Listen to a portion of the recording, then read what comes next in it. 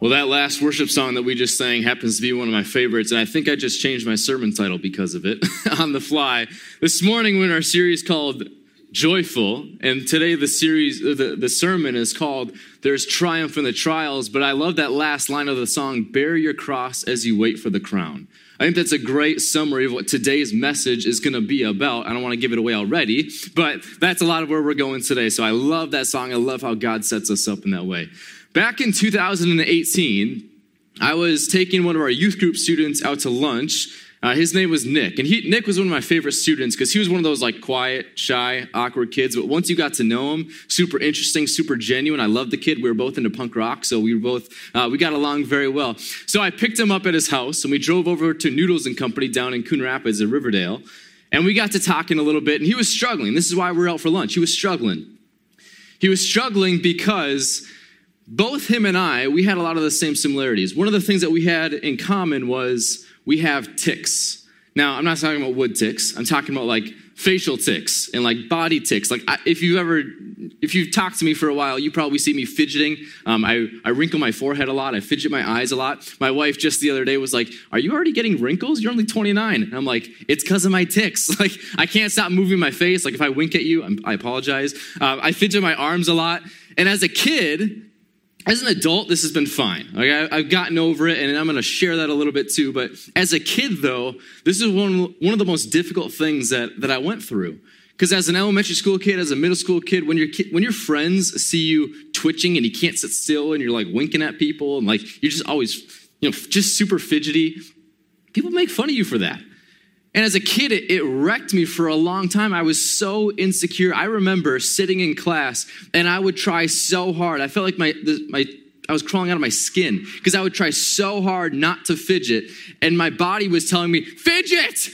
But I was trying so hard because I don't want to get made fun of. I don't want kids to look at me and to laugh at me. It drove me nuts, and so for a long, long time, I hid it as best as I could. But every now and then, a little twitch would come out, and someone would be like, what the heck was that? And I'm like, I don't know, I didn't do anything. And I would try to make up a story, and I just became so insecure. And so we're at lunch, and he's going through the same exact struggle as me. And at the time, I was roughly 24 years old. I think I'm a pastor, so I don't do math very well. But I had gone through the struggle, and in my mind, the verse that gave me confidence was this. 1 John 3:1. See what great love the Father has lavished on us that we should be called children of God, and that is what we are. No matter what weaknesses, no matter what trials, no matter what struggles, no matter what imperfections we have, because of the gospel, because Jesus died for us and resurrected, we become his adopted sons or daughters in Christ. If we believe in him, confess our sins, he becomes our Lord and Savior. Our identity changes. So I'm not identified by my tics. Even though all the friends in school that made fun of me for it saw me as the kid who has tics, I'm not identified by that anymore. I found freedom from that. Now I can twitch all I want to. I can talk about it, and there's freedom in it. But I'm talking to Nick, and he's struggling with this too. And so we talked through lunch, and it was a really good conversation. I drop him off, and I'm on the way home back to my office, and it hit me. It hit me that through all the struggles, through all the trials that I had with these stupid little tics that drive me nuts, God used it. There was something in it that God was using it for. And it hit me that maybe I have this struggle for a reason. So that not only can I glorify God and learn more about myself, but so that I could help somebody else, not just give them confidence, not just like a generic confidence, like, oh, you're okay, Nick, you're going to be fine. God still loves you. No, like because of Jesus, your identity changes. No matter what happens, no matter what imperfections you have, God still loves you. You're his son. Be confident in that. And as I was driving home, I said, that's it. This is why I've had this struggle since I was like 7 years old. They put me on medication. They told me to stop drinking Dr. Pepper. I'm not going to stop doing that. They tried to fix me. They couldn't fix me. The fix, though, wasn't being cured. The fix was knowing my identity is in Christ. And that's not going to change.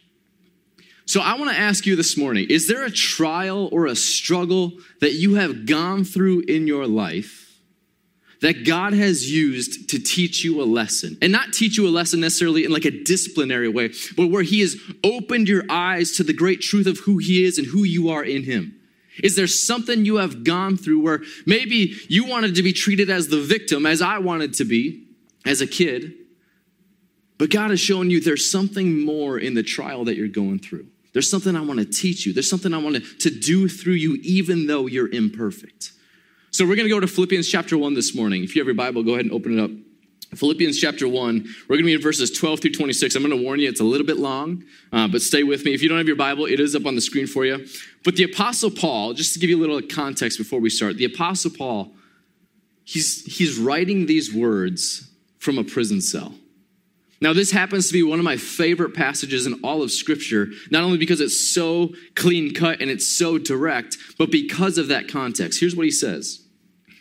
He says, I want you to know, brothers and sisters, that what has happened to me has actually served to advance the gospel. As a result, it has become clear throughout the whole palace guard and to everyone else that I am in chains for Christ. And because of my chains, most of the brothers and sisters have become confident in the Lord, and they dare all the more to proclaim the gospel without fear. It is true that some preach Christ out of envy and rivalry, but others out of goodwill. The latter do so out of love, knowing that I am put here for the defense of the gospel.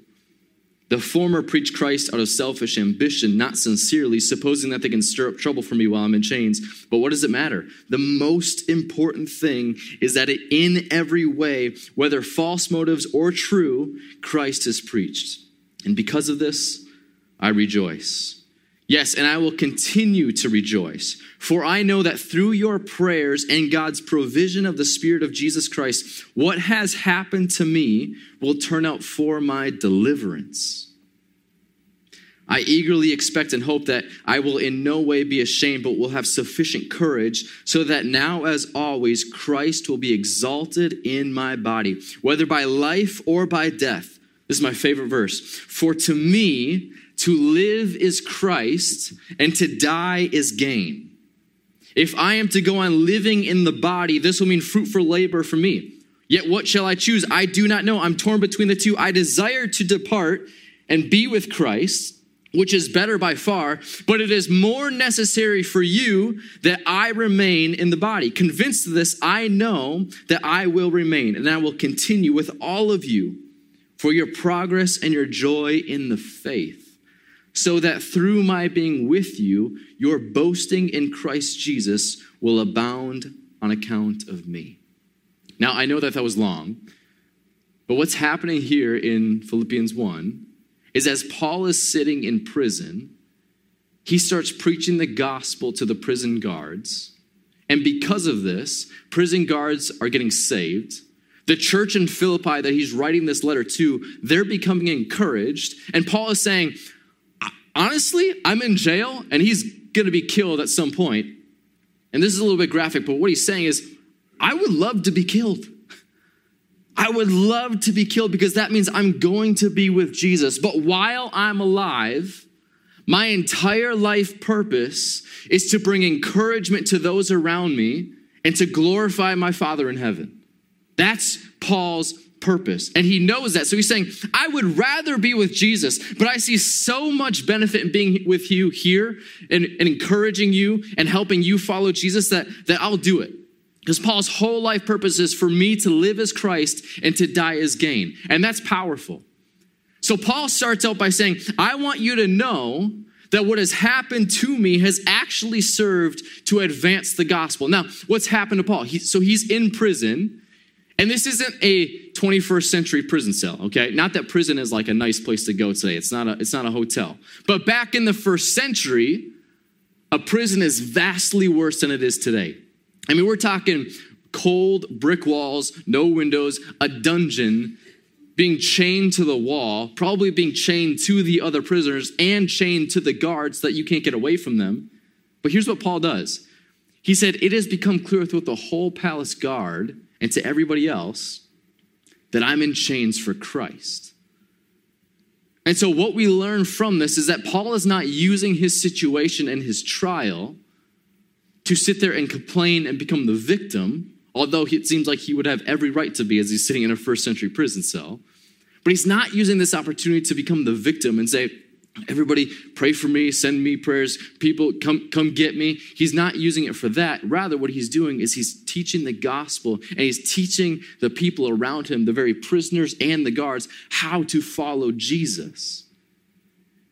And so what we learn from this is that sometimes we often feel that when we're going through a trial, God is either absent from us or he's angry with us. But there's a reality of life that we're going to go through trials. Life is not always going to be easy. I think in our minds sometimes we think this way, that if I just follow Jesus, every blessing will come. And it means finances, it means a great home, it means perfect kids. I mean, I have perfect kids. I don't know about your kids, but we get in this, I'm kidding. We get in this mindset that because I follow Jesus, everything good is now going to be happening to me. So that when trials come, we associate it with either God's angry with me or God is absent from me. But what Paul is teaching us is he's saying, no, we're going to go through things in life that are they have the ability to toss us to the left or to the right. But if we are built on the solid foundation of Jesus Christ, we will see that while we go through these trials in life, these are not just trials. They are opportunities to teach people not only how to follow Jesus, but to encourage them to do the same. And so here's the big lesson from this. Paul's trial was his way of triumphing. Paul's trial led to an opportunity to teach the guards about Jesus. Now, Paul had been writing in the book of Romans. He writes this letter to the Romans. He's saying, I have been waiting for so long to come to you. It's my desire that I get to Rome so I can be with your church, so I can preach the gospel there. I want to meet with the government, but it's just not working out. The timing isn't right. The finances aren't there. And so Paul is traveling and he's preaching the gospel. He wants to get to Rome, but he can't. And then he gets arrested for preaching the gospel. And where do they send him? To Rome. It's funny how God works out, right? Paul finally gets to go where he wants and to preach the gospel there, and the Romans are paying for it. And so when he gets there, now the Romans, they work in 6-hour shifts in the jail. And so Paul isn't just teaching the gospel to 1 or 2 Roman guards. He's teaching the gospel to the whole palace guard. And he says, it is clear to them that I am in chains for Christ. Now, I don't know how many of you have ever seen street preachers or people maybe downtown who hand out a lot of Bible tracts. I remember one time when I was working downtown as a landscaper, there was a guy standing on the street corner of Nicollet, and I don't remember the crossing street, and he was standing on the street corner with a sandwich board over his body that said, "The end is near, repent." And he had a little bell, and he was yelling at everybody as they were walking by. And at this point, I am going to school to be a pastor, but I'm looking at this guy thinking, I don't know if I want to do this. Because if that's how I'm perceived, honestly, I don't know if I want to do this. Here's what I want you to see. Our call to share the gospel with all people, our call to be an encouragement to those around us is not to go to a street corner and get a bullhorn and start yelling at everybody to repent. Like, the information is right.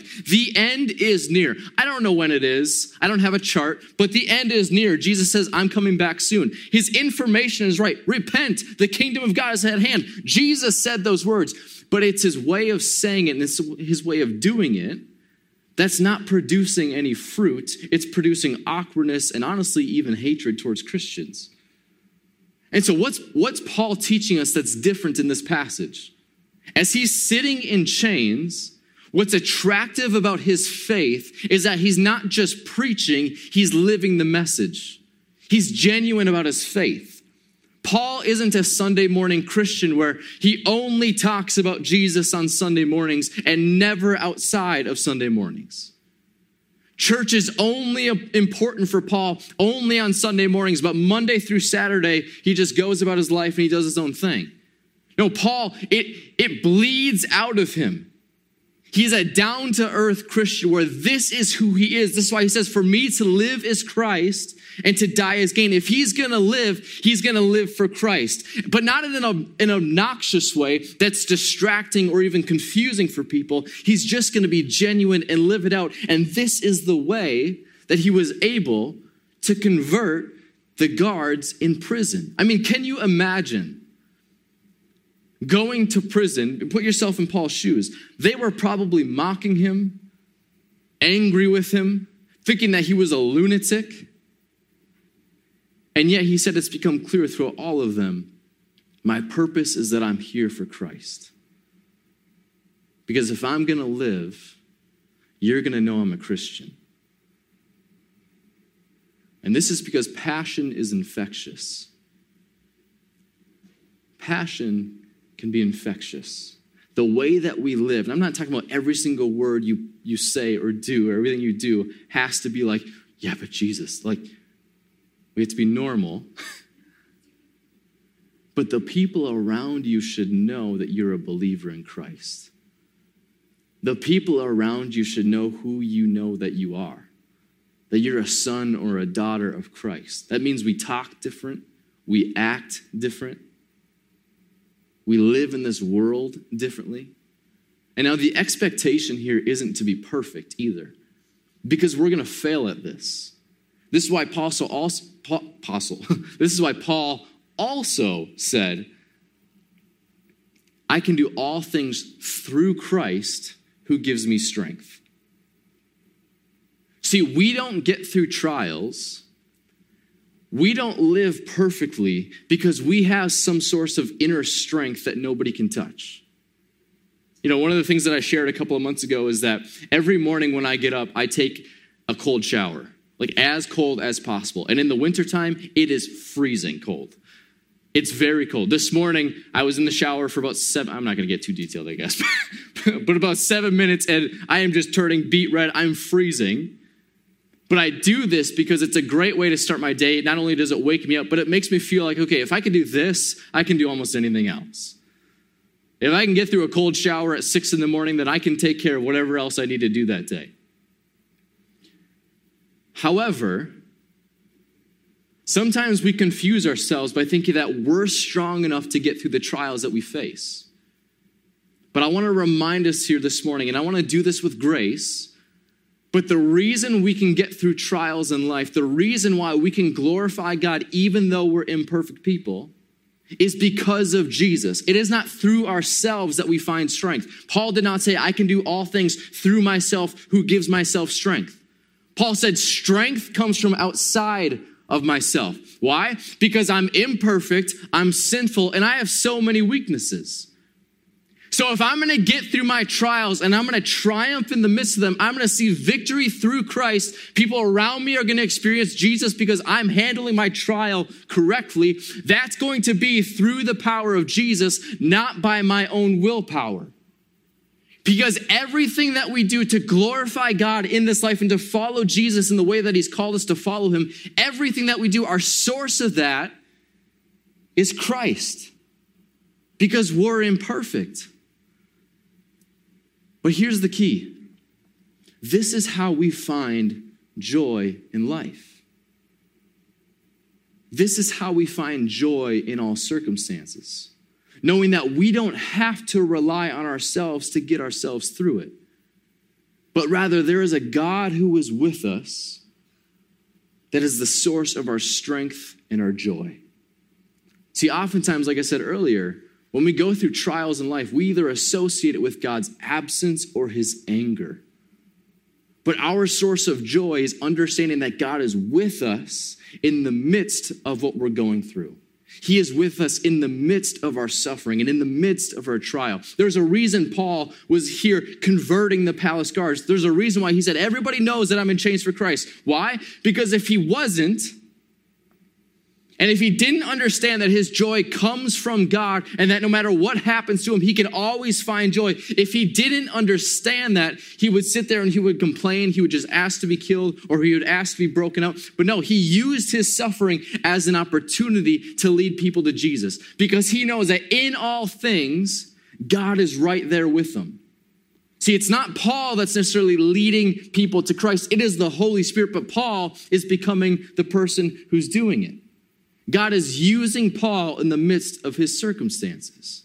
And so I want to ask you again, what are you going through today that rather than complaining or becoming the victim, God wants to use you and your situation?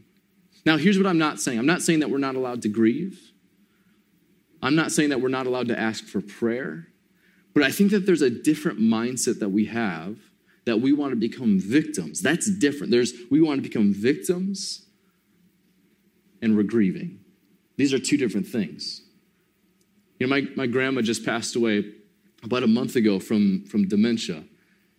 And one of the calls that I felt like God was putting on my life as I was one of the funeral speakers was to get there and to preach as fast as I could the gospel.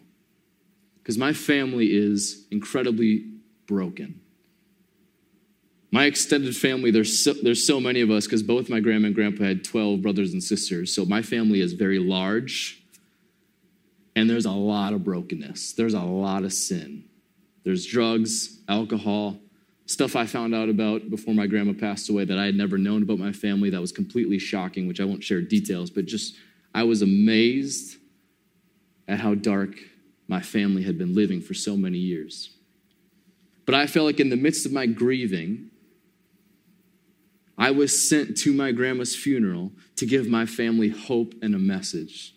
And my message to my family was that while we all prayed for my grandma to be healed and for her mind to be right, I wanted my family to hear that my grandma is healed. Like she was going to be healed on earth or she was going to be healed in heaven. And what the gospel tells us is not just that we're saved from our sins when we die, but when we die, we go to heaven in perfection. Meaning my tics will disappear. My grandma can remember my name and the people around us. Whatever you're going through, the imperfections, the evil or the sin or the imperfections about you, it will be healed in God's presence. That's the good news of Jesus. That the next life that we enter into is total perfection and total peace in Christ. That we're going to be with God for eternity in his presence without any imperfection or evil. And in the midst of my grandma passing away, I had to work through it with God where I was sad. I was grieving. But I want to separate sadness and grieving and put it in this box and victimhood and put it in this box. Because I wasn't a victim. Bad things happen through life and we just have to get through them. And so what I want you to hear this morning is not that you're not allowed to complain, not that you're not allowed to grieve, not that you're not allowed to ask for prayer, but I want you to hear this too. Use your suffering and your trial as an opportunity for the people around you to not only hear the gospel, but to be encouraged because of you. And here's the reality about what Paul is teaching us. We have to go through trials in order to grow in our faith and to get to this point. And this is a message that I don't ever want to hear myself either. But we have to go through trials if we want to grow. We have to get uncomfortable if we want to grow. There is no way Paul could get to this level of faith, to a level of faith that says, if I'm going to live, I'm doing it for Christ. But honestly, I'd rather die so I can actually be with him. If you want that type of faith, you have to go through trials in order to get there. I know a lot of us, we end up praying for strength. But what does God do when we pray for strength? Does he gift you with muscles? Honestly, if he did, my prayer life would be a lot stronger. But when we pray for strength, God doesn't send us muscles, he sends us dumbbells. And he says, here, lift them. When we pray for strength, God's going to send us trials that test our faith. And if we can get through those trials by putting our hope and faith in Jesus, that's what provides us with the strength. This is why Jesus' brother James says in James 1:2-4, he says, consider it pure joy, my brothers and sisters, whenever you face trials of many kinds, because you know that the testing of your faith produces perseverance. Let perseverance finish its work so that you may be mature and complete, not lacking anything. What James is saying in this verse, these verses, that trials are a good thing because they strengthen our faith. So how do we have joy in the midst of our trials and suffering? Number one, we have to remember our identity in Christ. That because of God's great love for us, we are adopted sons or daughters in him. But number two, we have to remember that just because we're going through a trial, just because we're going through a suffering, it doesn't mean that God's angry or absent. But in order to have joy in the midst of trials, we have to know that God is with us. His presence is there. There's no way Paul could have done what he did if he did not believe that message. But number three, we have to understand that the trials are being sent to us so that not only our faith can grow, but the people around us can be encouraged. Many of us have kids, myself included. I got a cute little 10-month-old. You might have saw her in the front row during worship. Then I got a girl who'll be 5 in about a month. And one of the things that my wife and I have realized in our parenting is that we can't shield our daughters from everything. Even though we want to shield them, even from our own stuff that we have in our own relationship. Sometimes it's a good and healthy thing, not to yell at each other in front of your kids, but to go back and forth a little bit with your spouse and then to resolve the issue in front of your kids. Now, this is important because my daughters need to see that mommy and daddy, we go through issues, we go through trials, we go through our own struggles and our own sufferings, but they can be resolved in the process. And our goal in this is that not only can our daughters see that life isn't perfect, but that when mommy and daddy go through struggles and trials in our own marriage, they can see us working through this. And our hope is that it's an encouragement for them. That they understand at some point that marriage is a reality and arguments are a reality and disagreements are a reality, yet they can be resolved in a mature and normal way. And our hope is that this provides an encouragement for them when they go and get married, that they learn that, just because I get in a fight with my husband doesn't mean that we have to be angry with each other all the time or that we can't extend forgiveness so that this can be resolved. This is what happens when we go through trials in our faith. This is what happens to people around us. When people in your church know that you're going through a financial struggle or a challenge with your kid, and they see you handling it well and putting your faith in Jesus, they see that as an encouragement. And they say, if Pastor Bill or if Pastor Justin or Pastor John or if Michelle or if Brian or somebody, if they can go through trials and they can pray through it, they can trust God through it, they can be with their community and they can have people praying for them, they can get through this together, I can do the same thing. See, Paul's preaching the gospel to the prison guards isn't just for the prison guards, it's for the people in the Philippian church as well. It becomes the source of their encouragement. They're saying if Paul can go to prison and still do all of these amazing works in prison because his trust in God is so strong, we can do this too. No matter what we go through, we can keep our faith in Jesus and we can do this too. And so what I want you to do is I want you to put your trials and your suffering in perspective and see that people are watching you, especially your unbelieving friends and family. They're watching how you respond, how you react to death. They're watching how you respond and how you react to your financial struggles. They're watching how you parent your kids or your grandkids because they want to see Christ in you. And when they see Christ in you, it provides an encouragement for them. And so I want you to hear this. Your trials and your struggles and your sufferings, they're not meaningless. They're here to strengthen your faith and your trust in God. And they're here to provide you an encouragement for other people. And that's huge. And we see this in Christ as well. You know, when I look at paintings or statues of Jesus as he's being crucified, he's always sitting on the cross or hanging on the cross with a look of sadness on his face. Now, I'm not saying it wasn't painful. I would never assume that. But Jesus suffered so that you and I could live.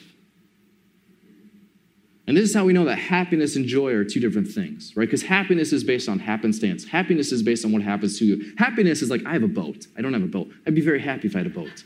But happiness is based on what you have or your happenings. But joy is based on this inner confidence and steadiness and dependence on God. That no matter what happens, no matter what I go through, I can have joy because my God is steady, he's stable, and he's with me. And as Jesus goes to the cross to die for you and me, I believe, he is full of joy. Now, not happiness, because he's going through a lot of pain, excruciating pain, more pain than any of us will probably ever understand or realize. But he is living out his Father's purpose for him. And through his suffering, we have life. That's the gospel. Because of Jesus dying on the cross for us, we can enter into eternal life and be forgiven of our sins. I believe firmly that never did Jesus have more joy while he was on earth than in that moment, because he knew that what he was doing, his suffering, was providing us life. And so I want you to hear this. When you find joy, even in the midst of suffering, you're understanding what Jesus was trying to teach you. That in the midst of suffering, God is with us, and we can be firmly grounded on our firm foundation. Like God is not far off. God does not hate us. Maybe he disciplines us, but he's not wrathful towards us. But he's with us. He loves us. And so I want to close with just one question. Whatever trial, whatever suffering, whatever struggle that you're walking through right now in life, and maybe life is easy right now and good for you, but maybe think of something that you have gone through recently. What is God trying to teach you in this moment? What's God trying to teach you about yourself, about him, and about others? Spend time thinking about your problem and spend time answering those three questions. And I think that you're going to see what God's plan and his purpose is in the midst of your trials. And I think that you're going to be able to find joy in the midst of all circumstances. Let's pray.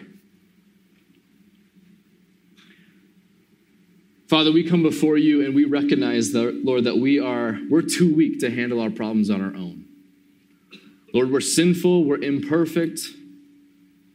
And so we come before you recognizing that we're going to struggle every day, but Lord, we need strength. And it's not going to come from us, it's going to come from you. And so I pray, Lord, that you would put people around us in our lives, Lord, Christian community, that it's going to pray with us, it's going to pray for us, it's going to be with us. Lord, I pray that you would put us in front of your word more often. Lord, we would read your Bible and be encouraged by the words that you're speaking to us. Lord, I pray that you would motivate us to pray continuously all day long, Lord, so that we can be in the continuous midst of your presence.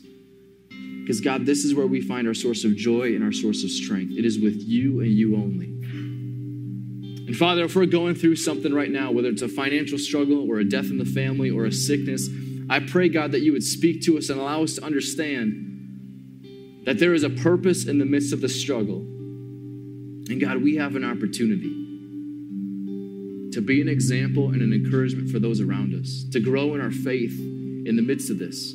Sometimes we grow the most when life is the hardest. And so, God, we just come before you as your imperfect creation, and we just ask that your perfect presence would be near to us at all times. God, we love you and we praise you. Amen.